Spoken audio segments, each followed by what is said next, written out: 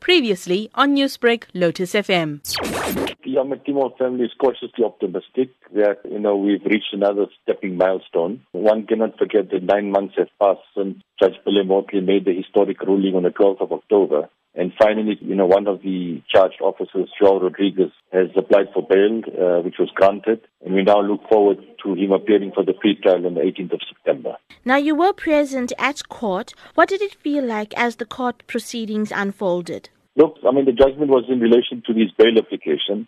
João Rodrigues has made it very clear that he shows absolutely no remorse. He keeps on smiling in front of the cameras. His legal attorney put it on record about his age, his health. But, he must face the full wrath of the law. Also present at court was Gauteng ANC Deputy Chairperson, Imtiaz Cajee. What did it feel like to know that the family has this kind of support? Well, the presence of the MEC, Imtiaz Cajee, meant a lot to the Timol family.